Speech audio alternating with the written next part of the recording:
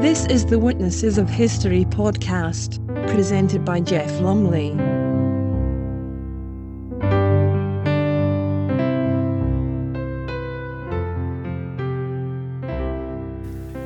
Hello and welcome to Witnesses of History for the end of September.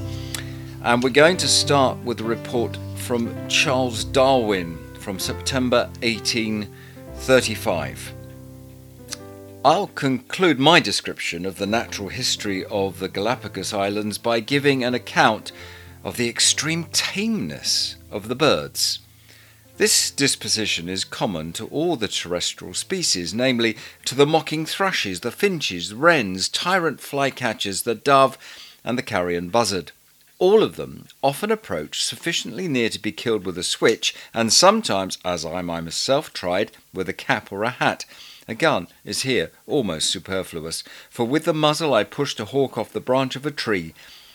One day, whilst lying down, a mocking thrush alighted on the edge of a pitcher made of the shell of a tortoise which I held in my hand, and began very quietly to sip the water. It allowed me to lift it from the ground while seated on the vessel.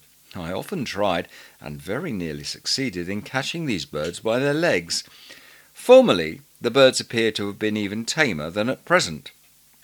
Cowley, in the year 1684, says that the turtle doves were so tame they would often alight upon our hats and arms, so that we could take them alive, they not fearing man, until such a time as some of our company did fire at them, whereby they were rendered more shy. Dampier also in the same year says that a man in morning's walk might kill 6 or 7 dozen of these doves. At present, although certainly very tame, they do not alight on people's arms, nor do they suffer themselves to be killed in such large numbers. It is surprising that they have not become wilder, for these islands during the last 150 years have been frequently visited by buccaneers and whalers, and the sailors wandering through the woods in search of tortoises always take cruel delight in knocking down the little birds. These birds, although now still more persecuted, do not readily become wild. In Charles Island, which had then been colonized about 6 years, I saw a boy sitting by a well with a switch in his hand, and which he killed the doves with it, and finches also as they came to drink. He had already procured a little heap of them for his dinner, and he said that he had constantly been in the habit of waiting by this well for the same purpose. It would appear that the birds in this archipelago, not having as yet learned that man is more dangerous animal than the tortoise or the other things on the island, disregard him in the same manner as in England shy birds such as magpies disregard the cows and horses grazing in our fields. We now have a long report written by Fanny Burney on the 30th of September 1811, or at least reporting that date. She, also known as Madame D'Arblay, first felt pain in her breast in August 1810. Cancer was diagnosed, and Baron Larrey, Napoleon's surgeon, agreed to perform the operation. To spare her suspense, she was given very little notice. The Monsieur d'Arblay, or Monsieur D'Arblay of the account, is her husband, and Alexander her son. One morning, the last of September 1811, while I was in bed and Monsieur d'Arblay was arranging some papers for his office, I received a letter written by Monsieur de Lally to a journalist in vindication of the honoured memory of his father against the assertions of Madame du Deffand. I read it aloud to my Alexander with tears of admiration and sympathy, and then sent it by Alex to his excellent author, as I had promised the preceding evening. I then dressed, aided, as usual, for many months by my maid, my right arm being condemned to total inaction. But not yet was the grand business over, when another letter was delivered to me. Another indeed.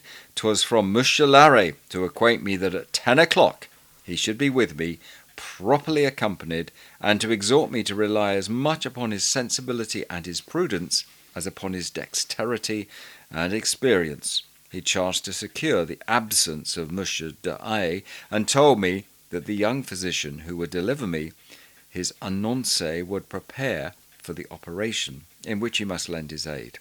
and also that it had been the decision of the consultation to allow me but 2 hours' notice. Judge, my Esther, if I read this unmoved. Yet I had to disguise my sensations and intentions from Monsieur de A.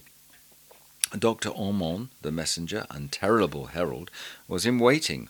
Monsieur de A. stood by my bedside. I affected to be long reading the note to gain time for forming some plan, and such was my terror of involving Monsieur d'Arblay in the unavailing wretchedness of witnessing that I must go through, that it conquered every other and gave me the force to act as if I were directing some third person. The detail will be too wordy, as James says, but the wholesale is, I called Alex to my bedside and sent him to inform Monsieur Barbier Neuville, chef de division de bureau de Monsieur de A., that the moment was come, and I entreated him to write a summons upon urgent business for Monsieur de A., and to detain him till it should all be over. Speechless and appalled, off went Alex, and, as I have since heard, was forced to sit down and sob in executing his commission. I then, by the maid, sent word to the young Dr. Ormond that I could not be ready till 1 o'clock, and I finished my breakfast, and, not with much appetite, you will believe, forced down a crust of bread, and hurried off under various pretences. Monsieur de A. was scarcely gone when Monsieur Dubois arrived. I renewed my request for 1 o'clock. The rest came. All were fain to consent to the delay, for I had an apartment to prepare for my banished mate. This arrangement, and those for myself, occupied me completely. 2 engaged nurses were out of the way. I had a bed, curtains, and heaven knows what to prepare, but business was good for my nerves. I was obliged to quit my room, to have it put in order. Dr. Ormond would not leave the house. He remained in the salon, folding linen. He had demanded 4 or 5 old and fine left-off undergarments. I glided to our book cabinet. Sundry necessary works and orders filled my time entirely till 1 o'clock, when all was ready. But Dr. Moreau then arrived with news that Monsieur Dubois could not attend till 3. Dr. Ormond went away, and the coast was clear. This, indeed, was a dreadful interval. I had no longer anything to do. I had only to think. 2 hours, thus spent, seemed never-ending. I would fain have written to my dearest father, to you, my Esther, to Charlotte James, Charles, Amelia Locke, but my arm prohibited me. I strolled to the salon. I saw it filled with preparations, and I recoiled. But I soon returned. To what effect disguise from myself what I must so soon know? Yet the sight of the immense quantity of bandages, compresses, sponges, lint, made me a little sick. I walked backwards and forwards till I quieted all emotions and became, by degrees, nearly stupid, torpid without sentiment or consciousness, and thus I remained till the clock struck 3. A sudden spirit of exertion then returned. I defied my poor arm, no longer worth sparing, and took my long banished pen to write a few words to Monsieur de A. and a few more for Alex, in case of a fatal result. These short billets I could only deposit safely when the cabriolet 1, 2, 3, 4 succeeded rapidly to each other in stooping at the door. Dr. Moreau instantly entered my room to see if I were alive. He gave me a wine cordial and went to the salon. I rang for my maid and nurses, but before I could speak to them, my room, without previous message, was entered by 7 men in black: Dr. Larry, Monsieur Dubois, Dr. Moreau, Dr. Ormond, Dr. Ribet, and a pupil of Dr. Larry, and another of Monsieur Dubois. I was now awakened from my stupor, and by a sort of indignation, why so many, and without leave? But I could not utter a syllable. Monsieur Dubois acted as commander-in-chief. Dr. Larry kept out of sight. Monsieur Dubois ordered a bedstead into the middle of the room. Astonished, I turned to Dr. Larry, who had promised that an armchair would suffice, but he hung his head and would not look at me. 2 old mattresses, Monsieur Dubois then demanded, and an old sheet. I now began to tremble violently, more with distaste and horror of the preparations even than of the pain. These arrangements to his liking, he desired me to mount the bedstead. I stood suspended for a moment, whether I should not abruptly escape. I looked at the door, the windows. I felt desperate, but it was only for a moment. My reason then took the command, and my fears and feelings struggled vainly against it. I called to my maid. She was crying, and the 2 nurses stood transfixed at the door. "Let those women all go," cried Monsieur Dubois. This order recovered me my voice. "No," I cried, "let them stay. Qu'elles restent." This occasioned a little dispute that reanimated me. The maid, however, and one of the nurses ran off. I charged the other to approach, and she obeyed. Monsieur Dubois now tried to issue his commands en militaire, but I resisted all that were resistible. I was compelled, however, to submit to taking off my long robe de chambre, which I had meant to retain.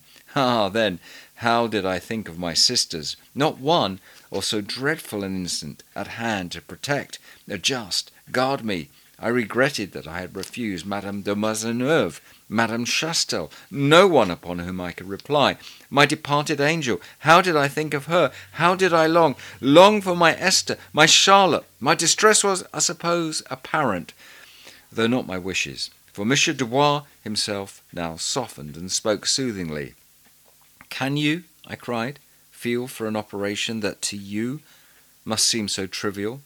"Trivial?" he repeated, taking up a bit of paper which he tore unconsciously into 1,000,000 of pieces. "Oui, c'est peu de chose, mais," he stammered, and could not go on.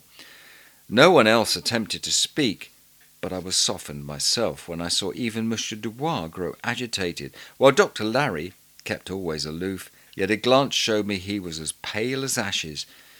I knew not positively then the immediate danger, but everything convinced me danger was hovering about me, and this experiment could alone save me from its jaws. I mounted, therefore, unbidden. The bedstead, and Monsieur Dubois placed me upon the mattress and spread a cambric handkerchief upon my face. It was transparent, however, and I saw through it that the bedstead was instantly surrounded by the 7 and my nurse. I refused to be held, but when, bright through the cambric, I saw the glitter of polished steel, I closed my eyes. I would not trust to convulsive fear the sight of the terrible incision. A silence, the most profound, ensued, which lasted for some minutes, during which, I imagine, they took their orders by signs and made their examination. Oh, what a horrible suspension! I didn't breathe, and Monsieur Dubois tried vainly to find any pulse. This pause, at length, was broken by Dr. Larry, who, in a voice of solemn melancholy, said, "Qui me tiendra ce sien?" No one answered, at least not verbally, but this aroused me from my passively submissive state, for I feared they imagined the whole breast infected. Feared it too, justly, for again, through the cambric, I saw the hand of Monsieur Dubois held up, while his forefinger firstly described a straight line from top to bottom of the breast, secondly a cross, and thirdly a circle, intimating that the whole was to be taken off. Excited by this idea, I started up, threw off my veil, and in answer to the demand, "Qui me tiendra ce sien?" cried, "C'est moi, monsieur," and I held my hand under it, and explained the nature of my sufferings, which all sprang from one point, though they darted into every part. I was heard attentively, but in utter silence, and Monsieur Dubois then replaced me as before, and as before spread my veil over my face. How vain, alas, my representation! Immediately again I saw the fatal finger describe the cross and the circle. Hopeless, then desperate, and self-given up, I closed once more my eyes, relinquishing all watching, all resistance, all interference, and sadly resolute to be wholly resigned. My dearest Esther, and all my dears to whom she communicates this doleful ditty, will rejoice to hear that this resolution once taken was firmly adhered to, in defiance of a terror that surpasses all description, and the most torturing pain. Yet when the dreadful steel was plunged into the breast, cutting through veins, arteries, flesh, nerves, I needed no injunctions not to restrain my cries. I began a scream that lasted unintermittently during the whole time of the incision, and I almost marvel that it rings not in my ears still, so excruciating was the agony.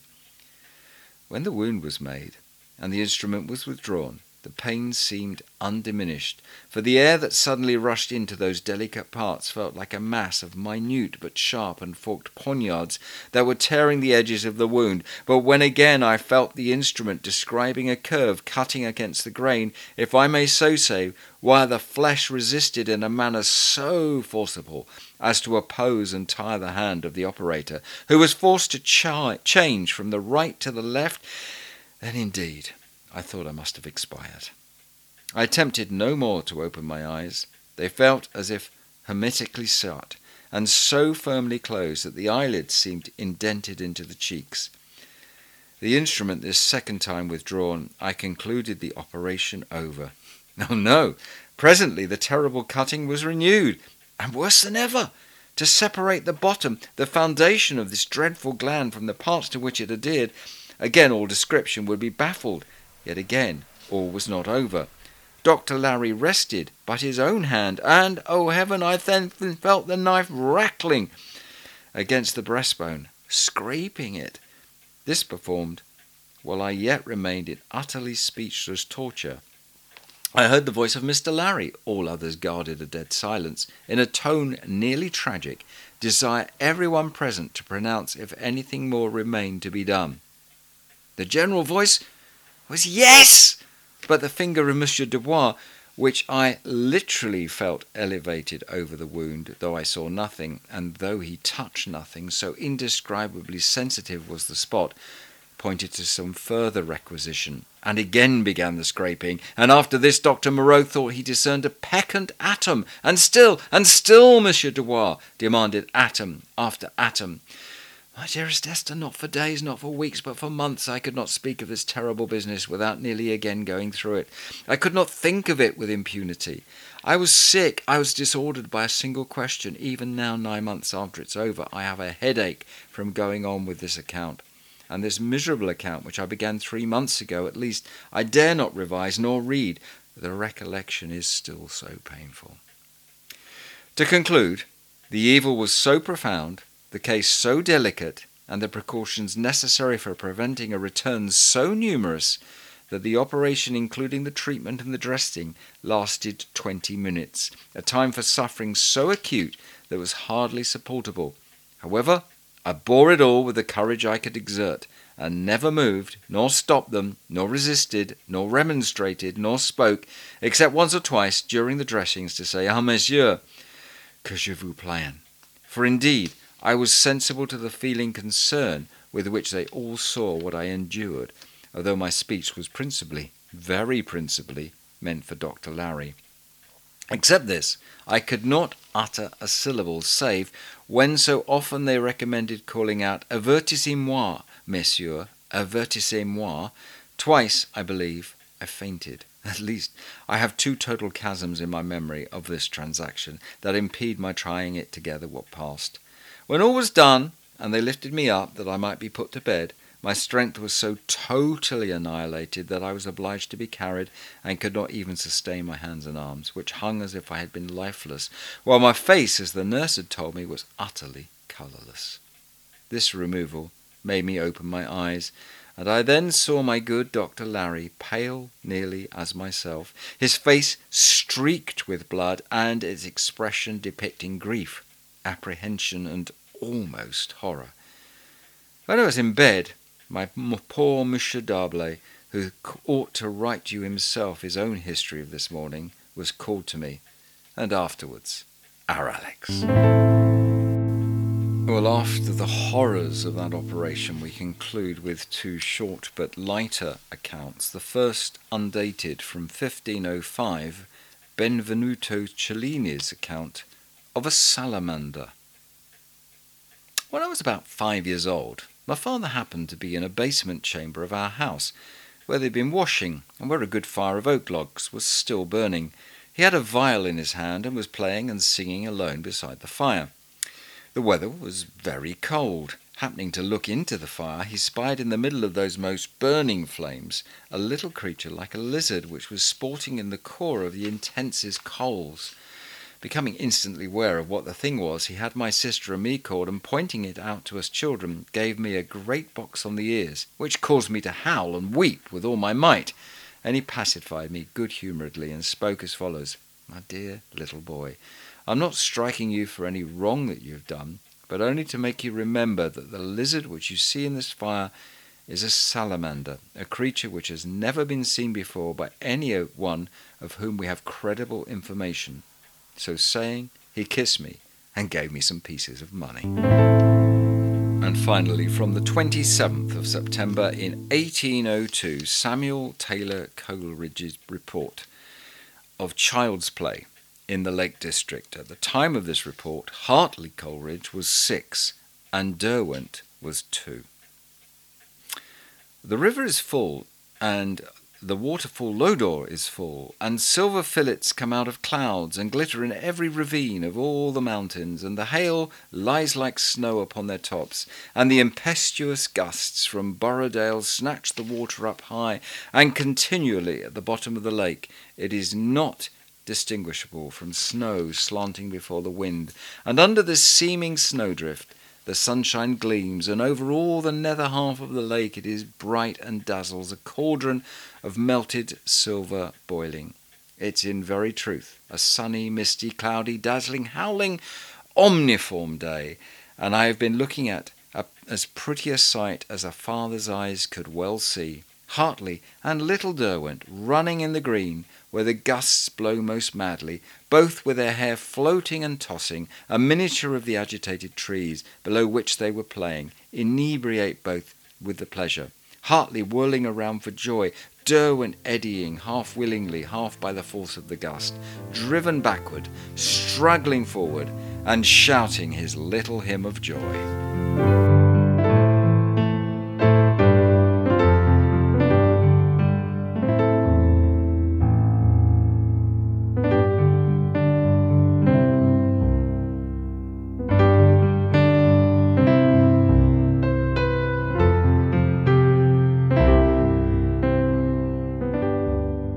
You've been listening to the Witnesses of History podcast with Jeff Lumley, a man who clearly cannot speak French.